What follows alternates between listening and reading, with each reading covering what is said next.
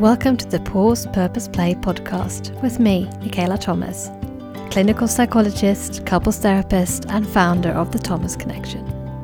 I help high-striving busy people let go of the pressure of perfection to create more joy, connection, and compassion in their lives. On this podcast, we promote balance over burnout through giving you the permission to pause, the curiosity to find your purpose, and the courage to play. Welcome back to the Pause Purpose Play podcast with me, Michaela Thomas. In this episode, we're going to think about the power and strength of neurodiversity, more specifically thinking about ADHD. The guest today, Michelle Minikin, is going to share her own journey of receiving the diagnosis of ADHD and how that has helped her utilize her potential and put less pressure on herself to people please and fit into a mold that never served her right. It's a really vulnerable episode, but we also use a bit of sense of humour, so I hope that this can help you understand, if you're wondering about ADHD in yourself, that actually it doesn't have to be a curse. Some of it is also a blessing, understanding that you're neurodiverse and actually not been given the right opportunities in life and right support. I hope that at the end of this episode, you can start to treat yourself with more kindness and compassion, knowing that it's not your fault for how your brain has been wired. But also, if you know someone who you suspect may struggle with ADHD or has been given a diagnosis, understanding these patterns and how difficult and subtle it may be for some people who struggle with neurodiversity, this will help you build compassion and kindness and understanding towards them as well. So I hope that this makes sense to you, that there's a lot of things that women with neurodiversity do.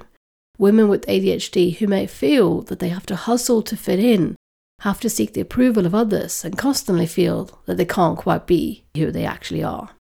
And instead they do people-pleasing and get caught up in perfectionism and long cycles of burnout, like you'll hear about in this episode, because they are simply either really focus on something that they're passionate about or get understimulated and may switch off. It's really hard to keep that balance. So now onwards with the introduction of my amazing guest. Michelle Minikin is a chartered psychologist and coach. She's the captain of Work Pirates, which you'll hear more about in this episode. And she's the co-founder of the podcast Inspiration North. She was diagnosed as having ADHD just before her 42nd birthday, and suddenly her world made sense. Let's dive in. Welcome to the Pause Purpose Play podcast, Michelle. It's such an honor to have you here, and I'm sure we'll have some fun with this topic, even though it's a serious and difficult and challenging one. I hope that we will also bring some light to some of the strengths and the power of ADHD as well. So welcome to the podcast. Thank you ever so much for having me on, Michaela. It feels really weird being on this side of the podcasting interview, so you have to bear with me a little bit. That's okay. And, for some of the listeners here also know that I've been on your podcast as well. Mm. And for anyone who wants to listen to that episode, it's on the Thomas Connection website under the Listen Resources section. So Inspiration North was my first ever podcast, I believe. So I was so nervous. So now that you're on the other side, I'm sure you can recognize some of the nerves of sitting there and talking and not being in control of asking the questions. But I will do my very best to ease you into it. Thank you. So why don't we start by telling people a little bit about your story, a little bit about who you are. So they've heard from your bio, briefly about what kind of professional qualification you got, but tell us a little bit more about who you serve and why. Why did you train as a psychologist and things you do with Action for Happiness, etc. Little bits and pieces that they need to know about you. So I don't want to go back and literally give you my life story, but my dad was in the army, so we did a lot of moving around when we were little. I'm the oldest of 4 children as well.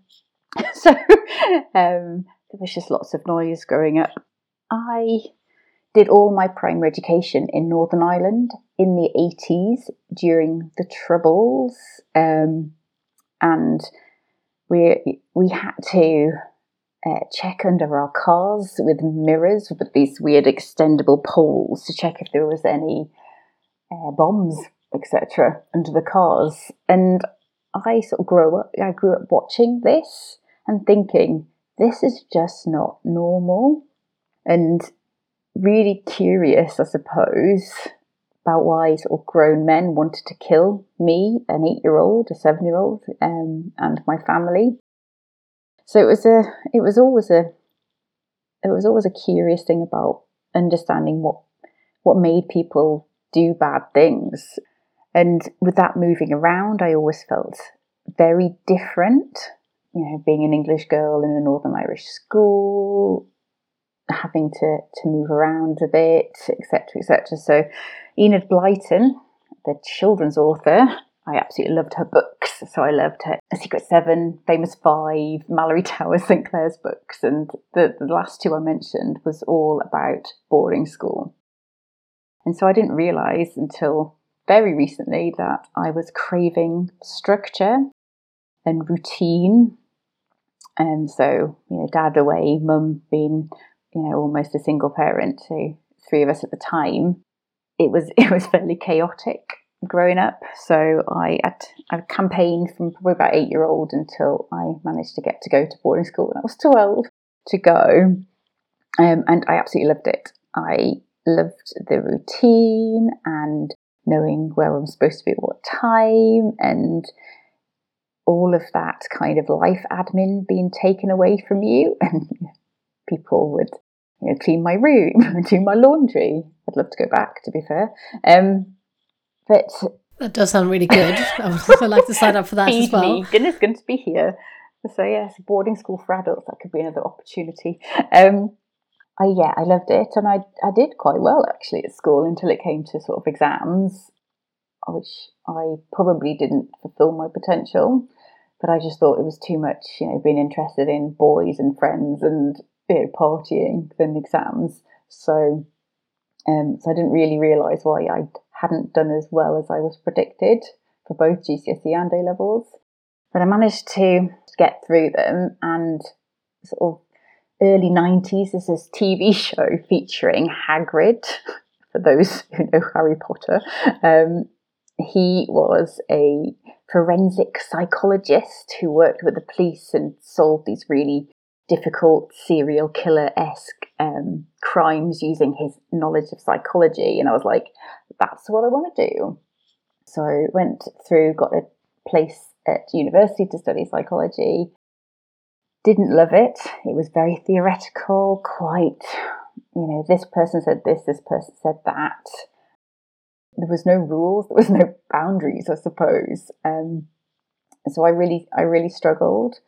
And then obviously realising that Cracker was a made-up TV fiction show, it wasn't a real-life thing. The police didn't work with criminal psychologists to catch bad guys, and quite frankly, there weren't very many serial killers, thankfully, in the UK as well. So I got about to join the army. I was like, right, that's not an option for me, because I figured out as well that forensic psychologists pretty much worked with people who had already been caught in the mains, and I didn't want to work with helping offenders not reoffend. It didn't sort of float my boat. I would rather prevent them in the first place or catch them while they're doing it. So I was all ready to join the army and, you know, please my dad with that, and I had to do my dissertation. So my dissertation was around looking at 2 groups of people, one of which had quite a lot of control about how they could do their work, and another that was more kind of, you know, blue-collar workers who were pretty much, you know, delivering a process, and looking at the sort of stress levels between the both of them.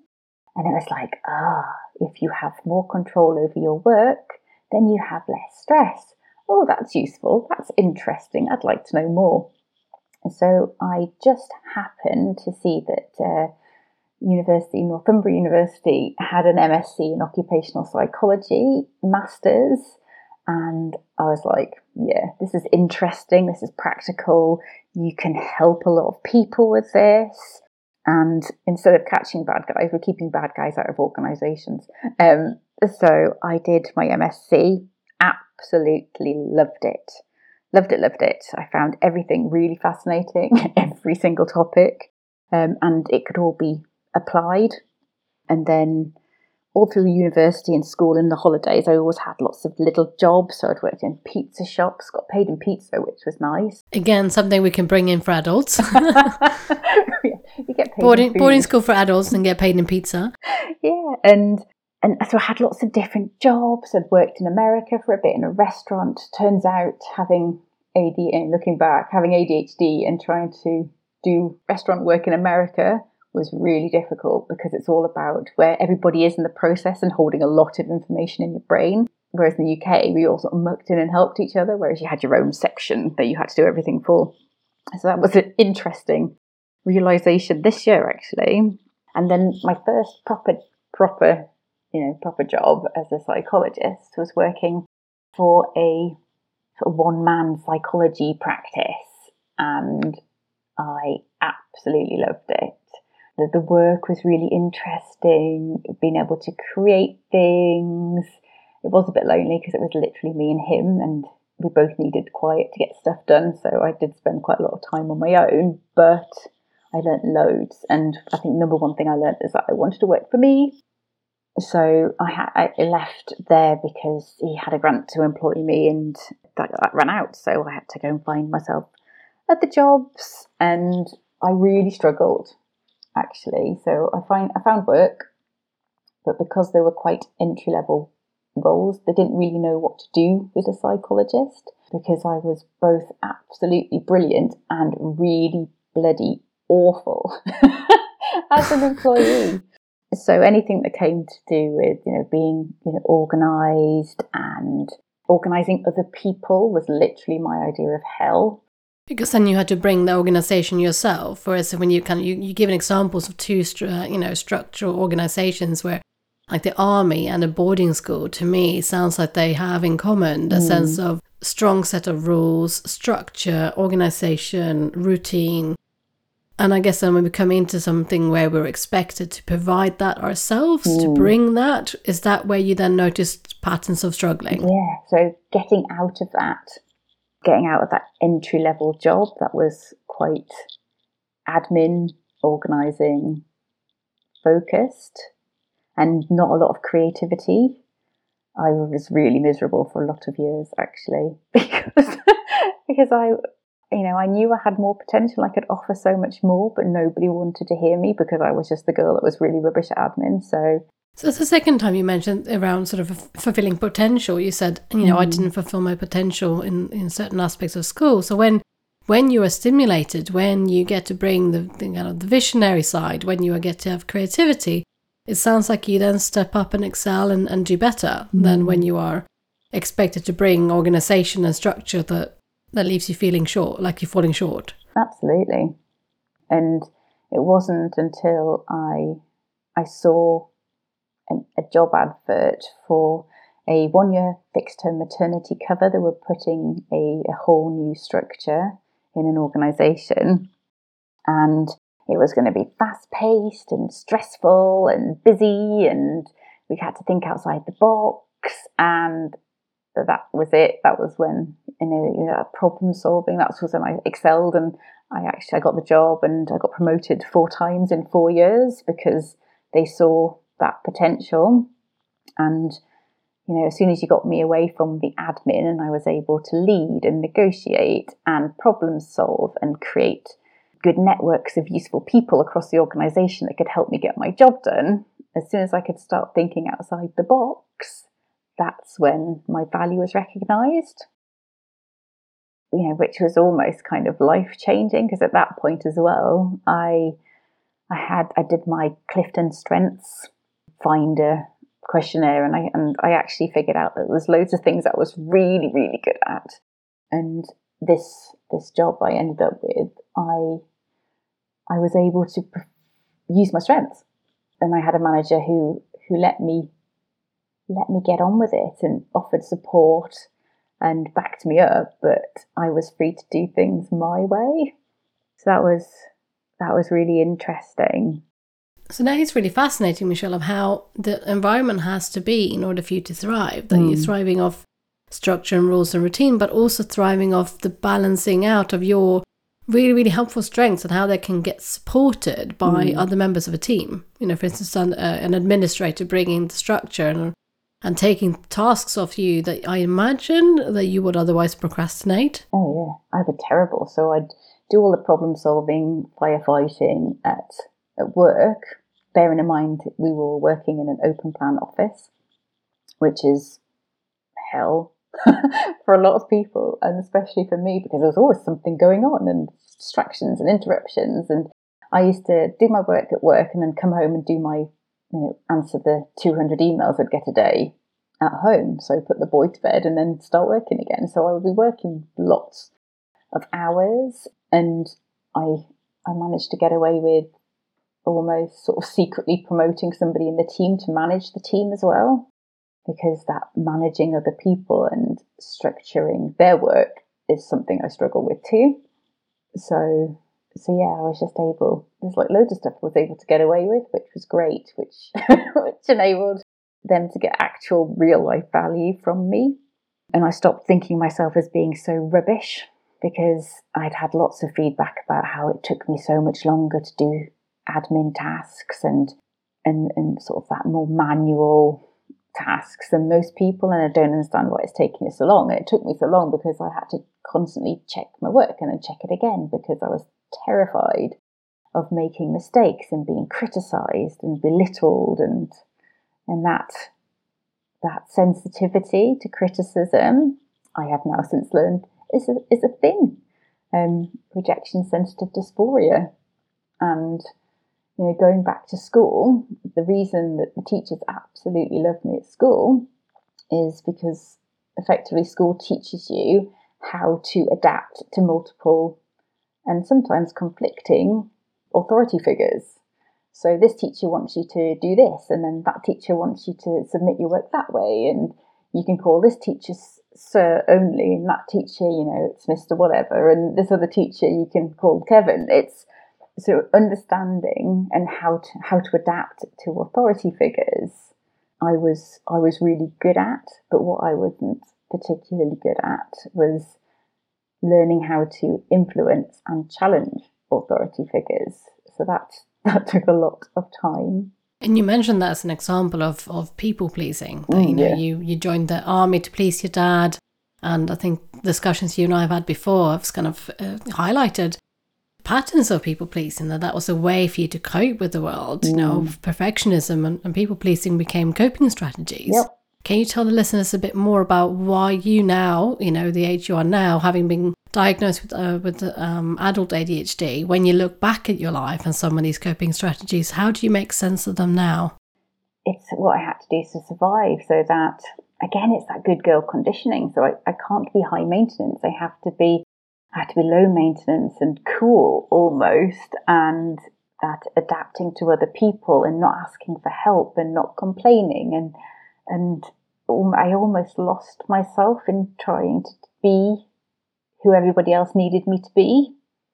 So it got to a point where I don't even know who I am, because I was too busy sort of turning myself inside out to help other people, and slowly kind of drowning with a smile on my face, avoiding any kind of conflict or criticism, and just like pushing down the emotions, so as not to be seen as needy or dependent or any of those things that good girls shouldn't be.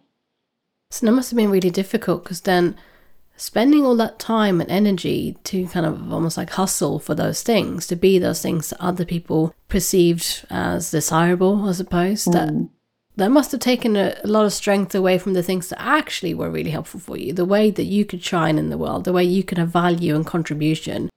But you must have just used all your energy to try to fit in and had no energy left to do the things that were meaningful.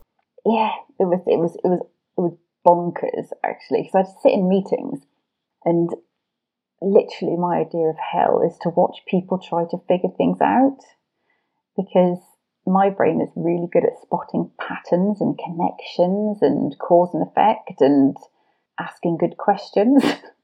And I used to have to sit there and I was thinking, well, they've suggested this.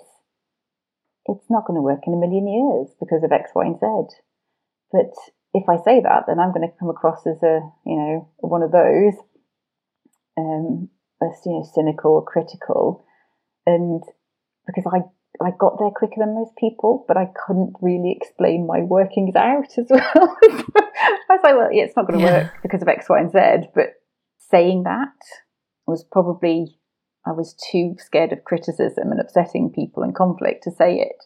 So I used to find it really, really, really frustrating just to sit there and watch people think that this is a good way of doing things. It's like sometimes it's just not. It must have been difficult then, juggling that balance of like, I don't want to break these social norms because I'm really sensitive to criticism. I don't want to be seen as not fitting in or being that kind of overly critical person. But on the other hand, kind of drowning on the inside, feeling frustrated and impatient, thinking we could just done this in 20 minutes. And I think anyone who's sat in a public sector meeting, I always just recall a lot of NHS meetings. I'm like, this could have been an email. And this is not taken 2 hours. We could have taken 20 minutes. So I think a lot of people listening who might be identifying as neurodiverse or having question marks around maybe ADHD might recognize that sense of your brain spins so fast. It's difficult to sometimes explain why you came to a place. It's like, a chess game where you can't tell you why these next 3 moves need to be made, but that you just feel that they have to be made. You mentioned the sort of the rejection sensitivity dysphoria. For those who don't kind of know about that, what that means, can you explain that a bit more? So I didn't even know if it was, obviously clearly didn't know it was a thing until I started doing my research into ADHD, when I started to kind of suspect I had it. But it's almost a physical reaction to criticism, rejection, or perceived criticism or rejection. So I used to totally go into almost a tailspin when I received criticism, and I've lost marriages and friendships and relationships with bosses because I felt criticised.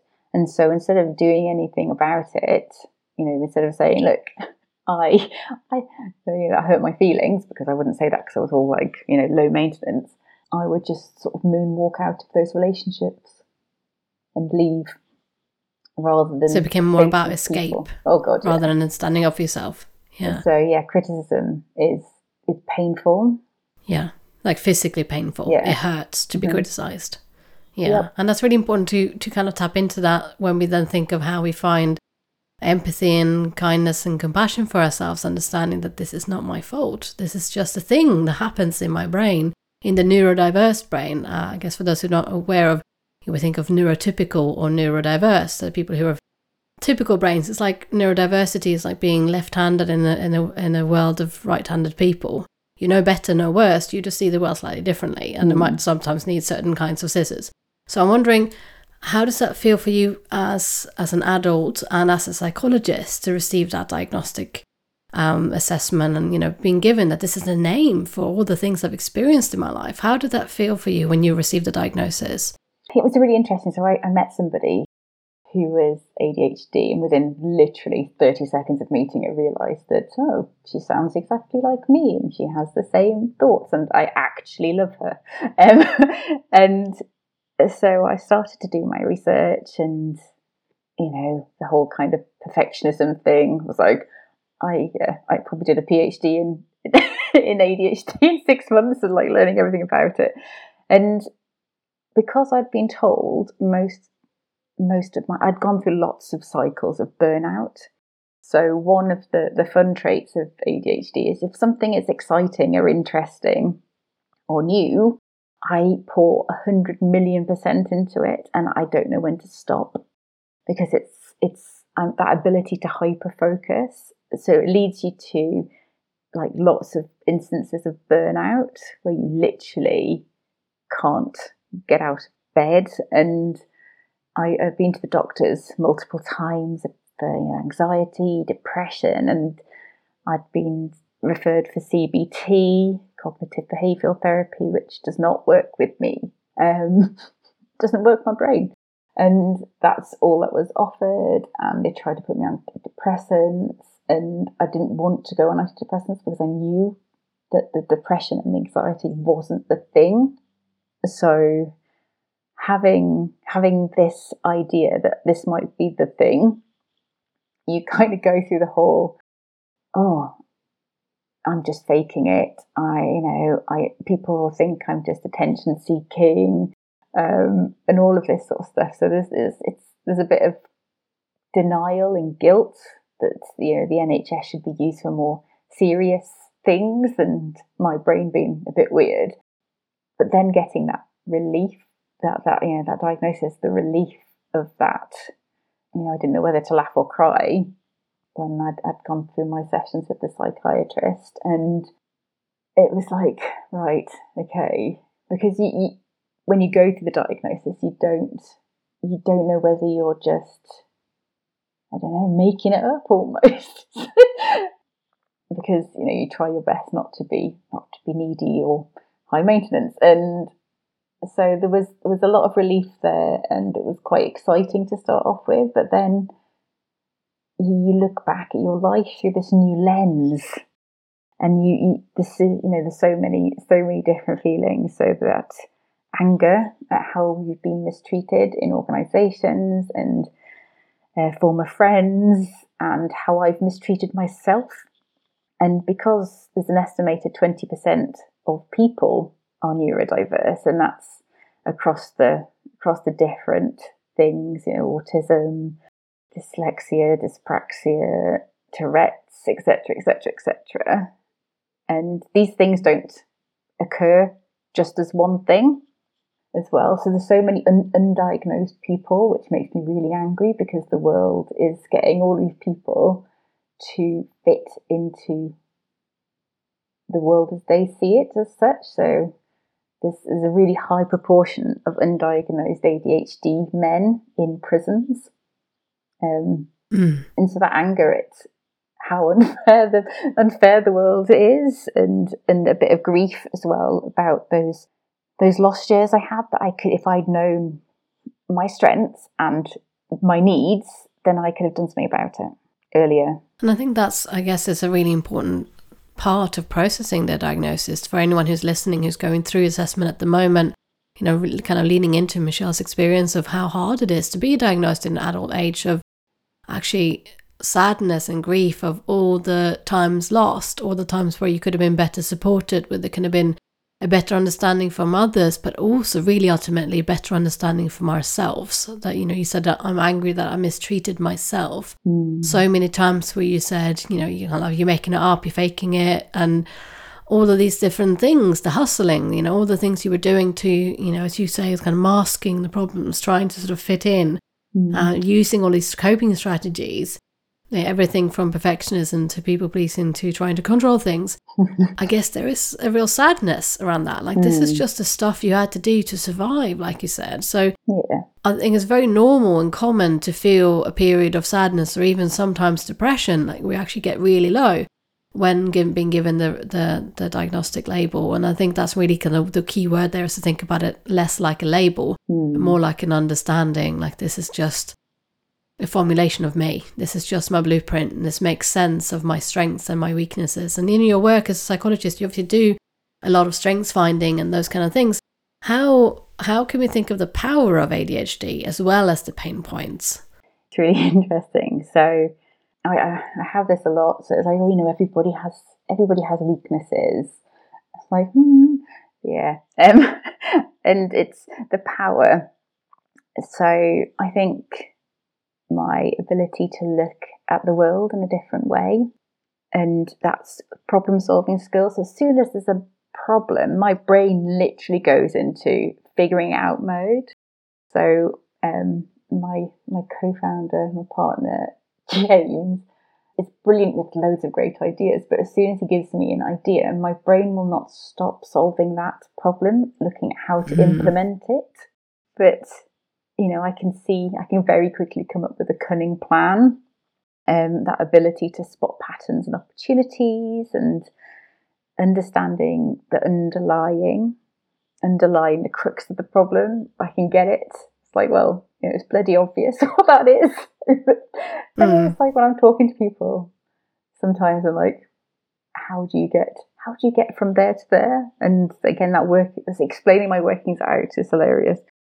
Really sensitive to other people's feelings. So the ability to empathize with absolutely everybody, that, lots of compassion, which obviously previously I used to adapt to them, but now I have come, I've pulled away from that now, understanding that I can have compassion, but doesn't mean I have to bend over backwards to help everybody and please everybody and be a good girl for everybody. So that's unlearning, and hyper focus and creativity. So give me a deadline, I will smash it, and the work will be genius and very productive when it's something fun, starting new things and being able to create interesting and pretty non-boring things. I get lots of joy in making things look good. So that's a real strength, to be able to use that passion. I mean, you're painting a picture of passion, that there's something, when you are lit on fire, you are just all systems go. And I think that that's really important to hold in mind, that there is a balancing act to that yes, we can talk about the power of ADHD, and I really just want to make sure we don't brush over that actually the same thing that is the power of it can also be the shortfall of it. That's the thing that you've explained, the sort of the cycles of burnout that's come from hyperfocus in the past, where it's really hard for the brain to stop. And I guess there's maybe a link there with overwhelm and exhaustion. Totally. Especially a lot of women with ADHD tell me, because there's that expectation and pressure to keep delivering, that it's almost like a different picture for men and women with ADHD because of the societal norms. Have you, in all of the obviously completely perfect research you've done on ADHD, what have you come across on that, around sort of how this is portrayed differently between men and women who've got adult ADHD? Well, it starts in children, so you're born that way. It's not something you can catch. It's just how your brain is born, and there's a very strong hereditary elements as well. So I think if you look at evolution, it's really important that you have the people that can just get on and do stuff, but then you also have those curious, adventurous explorers who would all still be living in caves. So the universe creating 20% of people as neurodiverse. So 20% of the global population is a lot of people trying to fit in. So early research was done on naughty boys that couldn't sit still in class and were disruptive and inattentive, and that's not how I experienced my ADHD at all. And I think, speaking to a lot of women, it's not physical, that restlessness, that it's mental. The hyperactivity is mental in your brain. So I used to say before taking, so I'm on medication now, which is, oh my God, it's like totally helped. You wouldn't believe people have so noticed the difference. And the medication has quieted, whatever that word is, the brain. So before doing, everyone said, oh, Michelle, all you need to do is do some like yoga or meditation. And when the yoga teacher goes, so if you notice a thought coming into your brain, just like a cloud, notice it go by and out of your brain.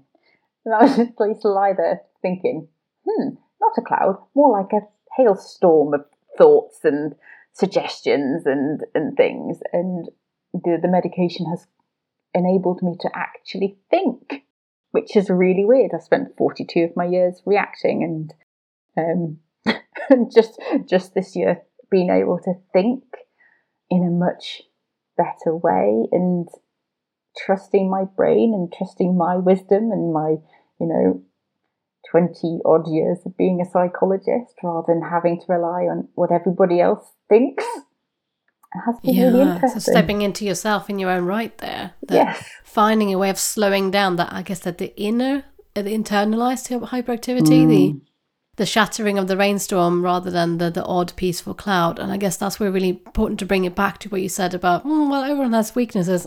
Yeah. And I guess I'm picked up in a kind of undertone there of, yes, we all have weaknesses, but the ones that show up for people who are neurodiverse, and we were talking specifically about ADHD, aren't necessarily socially acceptable. No. So it's not just, we all have weaknesses. Well, we have people who are neurodiverse might feel that they need to sort of shave off their weaknesses or minimize them to better fit into the neurotypical world. And that's, I guess, where we then have an impact on our self-esteem, our self-worth, the way we have an inner critical voice that says this isn't not enough, you're lazy, you're not disciplined, you're unmotivated, all of these things that I would often hear when I worked with women who've had undiagnosed ADHD until the kind of the penny drops that this is not my fault. No. It's just my brain. It's just wired this way. And yes, there are things we can do to try to soften it, a combination of maybe medication and awareness and practicing techniques and skills. But essentially, it's not your fault. For 42 years or so, you've been on this planet and these things have shown up through no fault of your own. And I'm wondering how has that helped you to come to terms with all that is you, the pirate queen that I know, which brings so much joy and pleasure to other people's lives. Have you now been able to kind of bring some of that pleasure and joy and acceptance inwards as well? Yes. So I've had some coaching. I'm still going through it. Coaching around it, and I've been able to access some support and knowing what I need now and understanding that has been like really almost life-changing, because it just enabled me to be me, and now I can let go of so much stuff.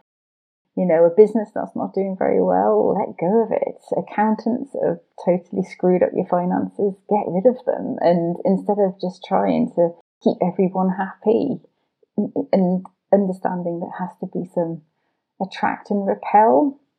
You can't please everybody, and if you try to, you'll please nobody. So being able to be more me, and I keep saying, see what I can get away with now.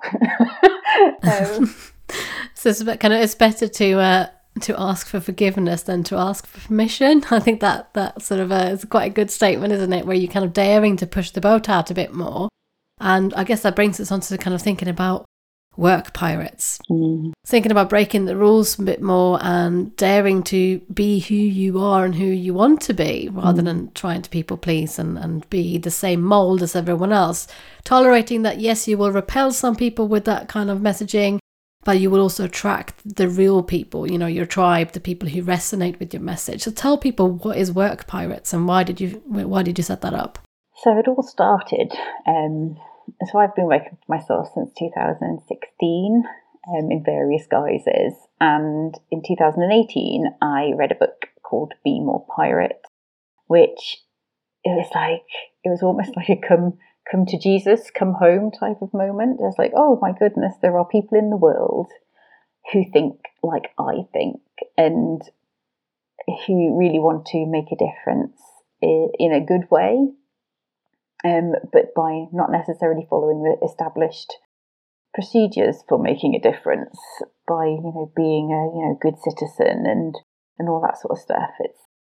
It was really eye-opening actually to read that and to get to know the author and the captain of Be More Pirate and all of the other people that book has resonated with. So it's been really interesting. And I was at that point trying to have a fairly formal psychology practice, almost like how a normal psychology practice should be, and all formal and corporate and not me. And I really struggled to market it in any way, shape or form because it was just too boring. And which would make you not feel stimulated, which make you not utilize your potential. So we don't want to get into that trap again. No, but Work Pirates, effectively, I had that in the background and the Be More Pirate stuff in the background. And then I won a piece of work to do a leadership development program, and it was too much work for just me, so I got a couple of my friends to come and help me, not just random friends, actual psychologists for your listeners. Just picked up some people at the bus stop. Pick up random people and do very important mind work to other people. Yeah. No, we do trust your credentials, Michelle. Don't worry about that. But yeah, and then I realised that it's so much better doing things with other people and more fun. And fun is really important for me in variety. And so I just thought it'd be fun to just do consultancy a bit more differently, and actually get to the crux of the problem. And quite, over the last couple of years, I've realised that psychology in business is very masculine in their research and their focus, and there's not a lot of feminine in there. It feels really out of balanced, because the world is designed, built, led by men, and we need to get to a place where the world is designed, built and led by everyone, men, women, neurodiverse people, etc. So Work Pirates, it's all about actually going into the organisation and figuring out what the crux of the problem is, and giving people the power to change their own work, and not swanning into the C-suite and doing things to people. It's all about doing things with people, and the person closest to the problem is the one that has the solution, and facilitating those conversations. So there's a lot of unlocking of what's already there.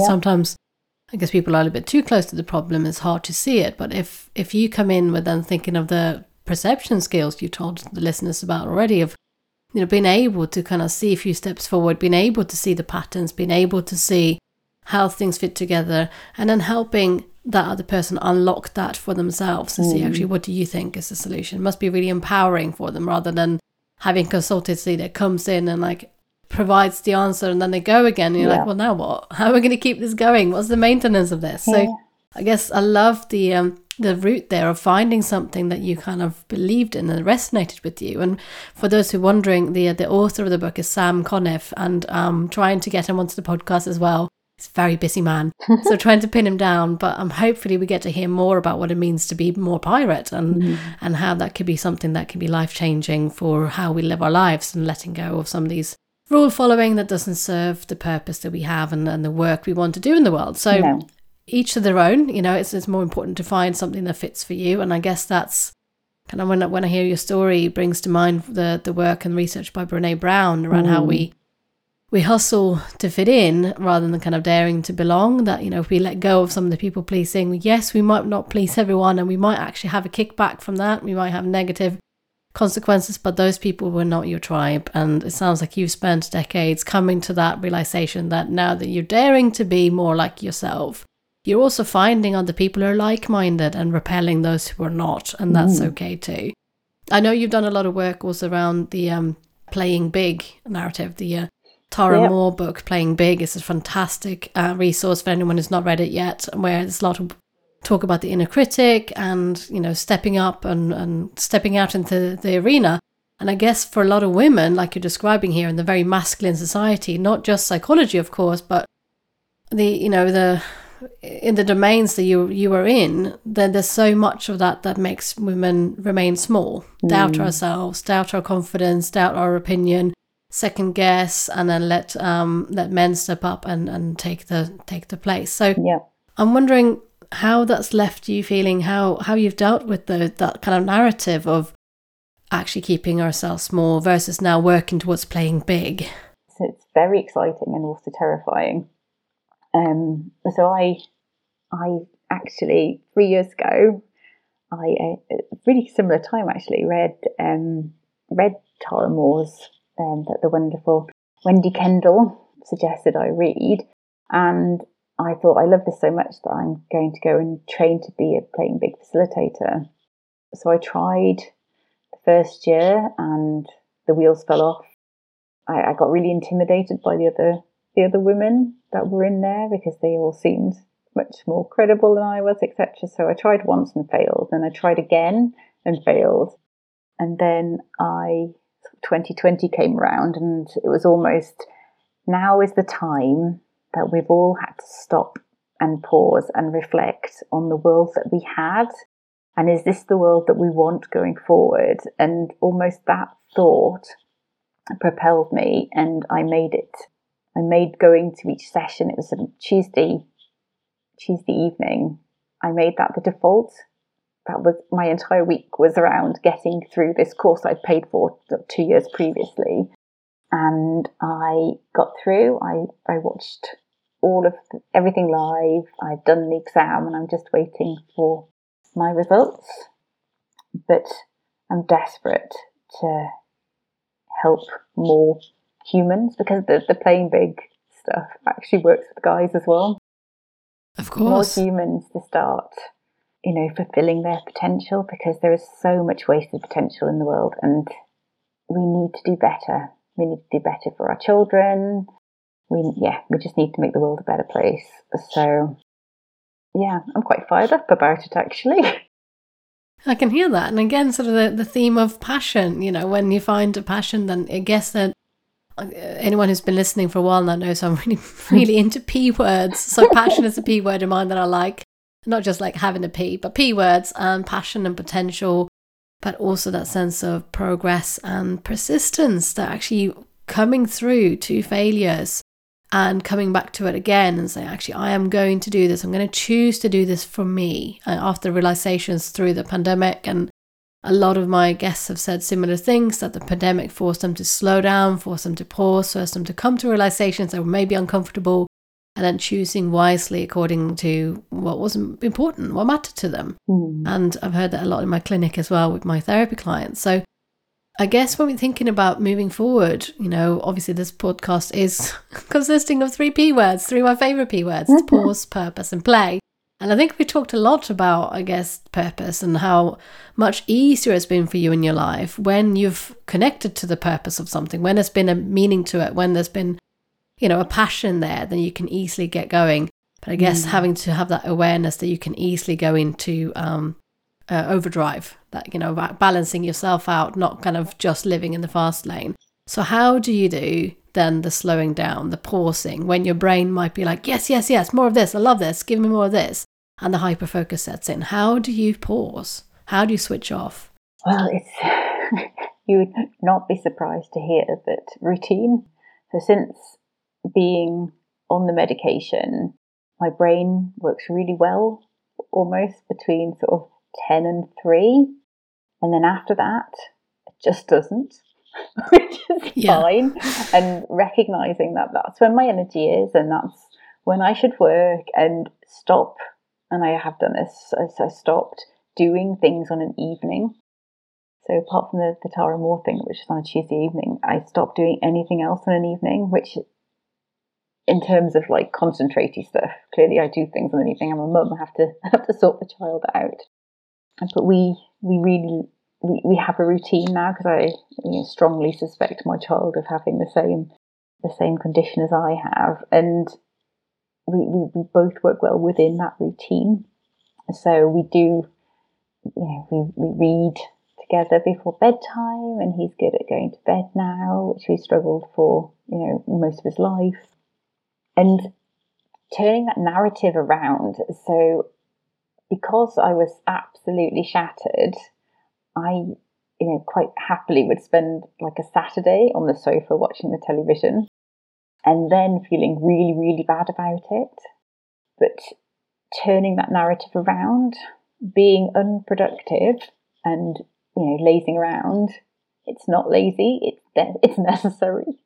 And almost relish that time to spend literally doing nothing, because there's no innovation without rest.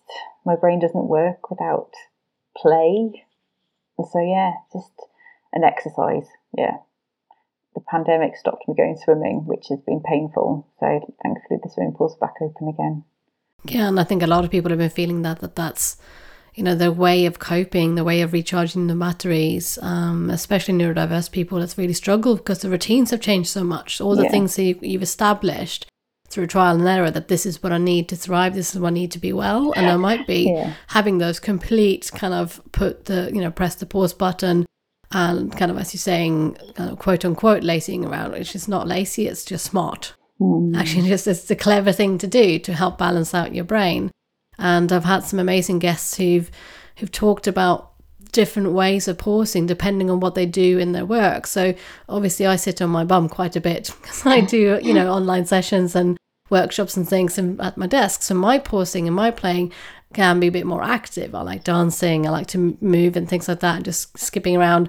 Whereas I interviewed a photographer who was constantly on her feet, on a shoot, etc. Her pause had to be very down regulated. So we all kind of have to choose, do we up or down regulate? And for you, where your brain is constantly on, then down regulating is really, really important. And it might be that there's just that permission, here's another P word, that permission to say, yeah, I'm just having an off day and just not doing anything, just watching TV.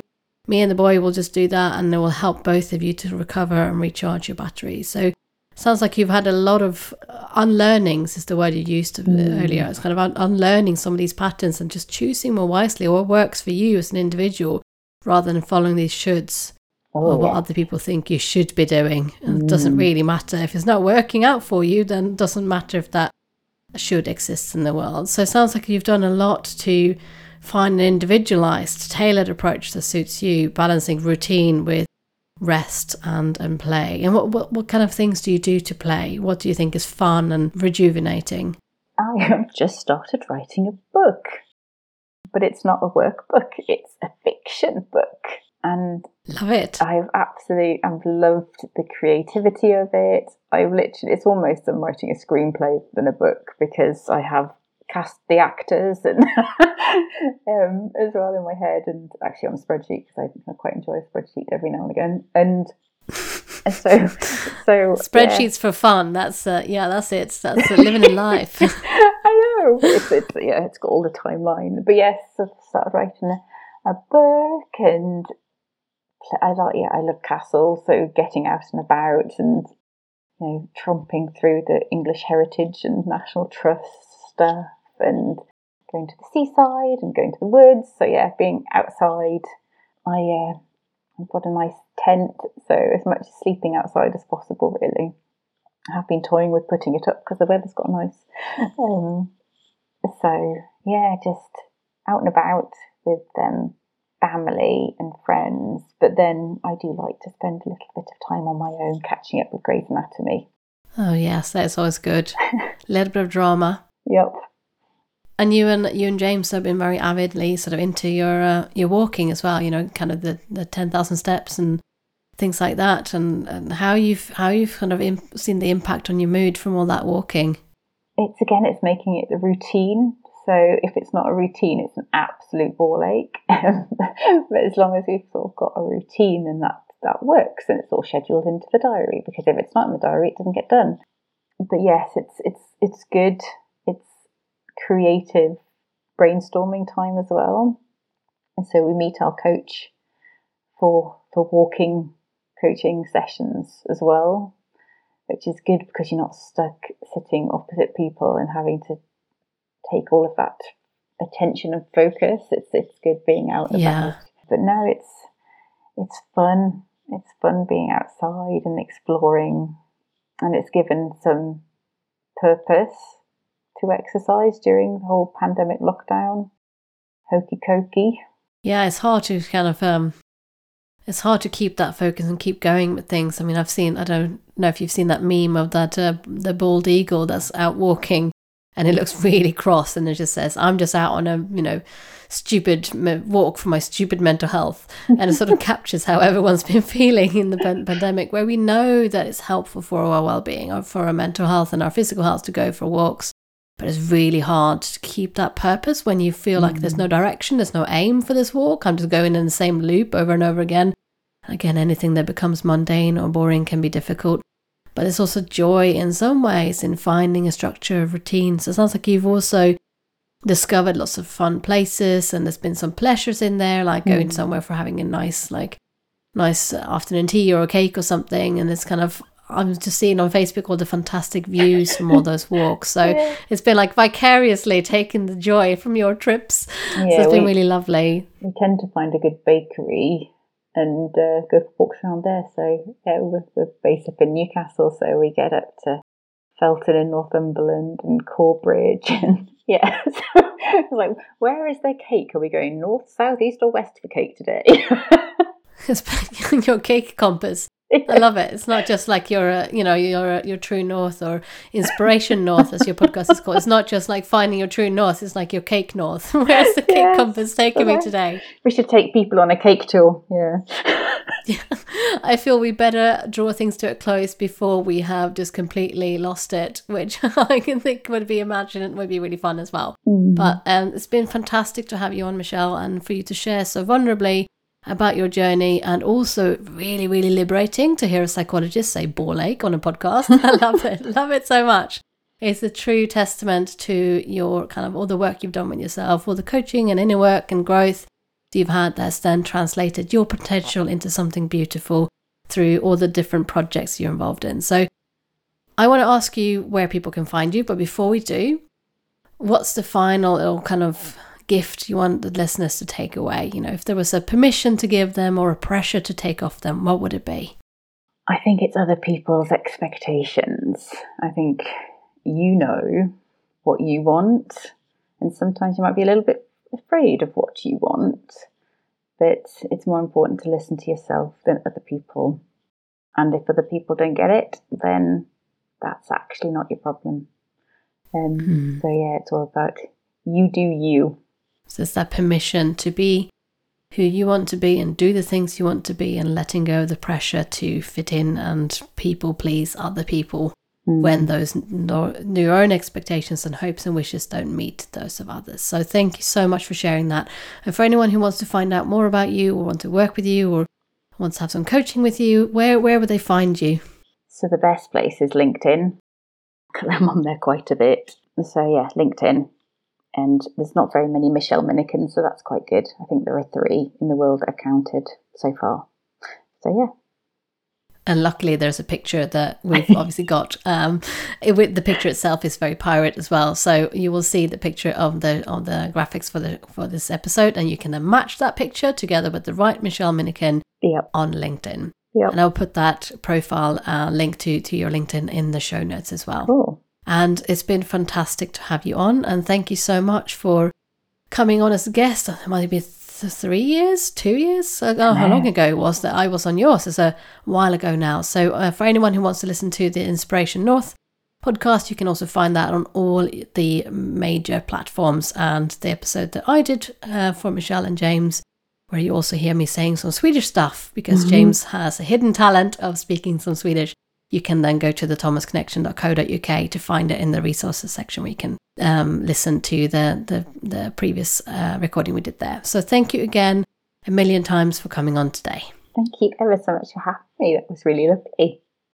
At the end of this conversation, I'm really thinking how many women I know who may have struggled with these patterns their entire lives, where depression, anxiety, stress, burnout, perfectionism, people-pleasing were never really the cause, were never really the thing to treat, but they were the symptom of the underlying neurodiversity that wasn't recognized and discovered.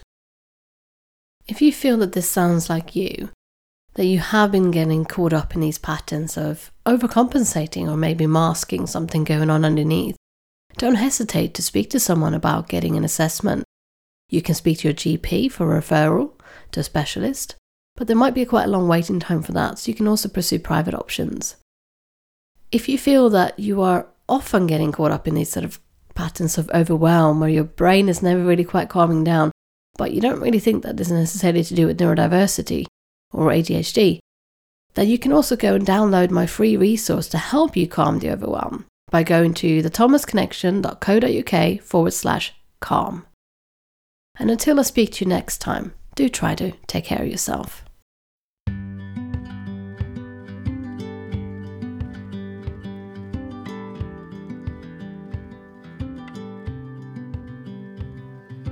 Thank you so much for taking the time to listen to this episode. I know it's not easy when you feel busy and overwhelmed to find time for another thing to do.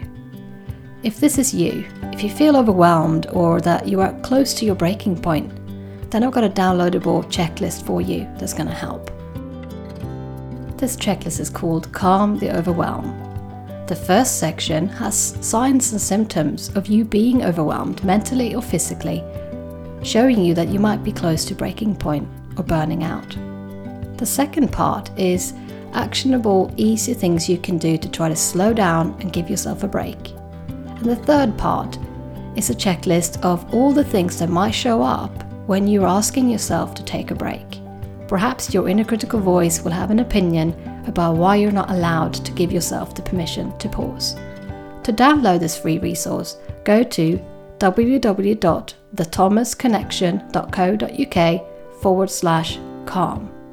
So that's thethomasconnection.co.uk/calm.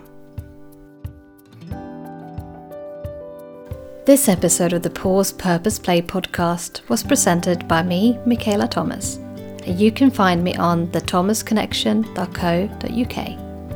And because great work rests on having a great team, this episode was kindly edited by Emily Crosby Media.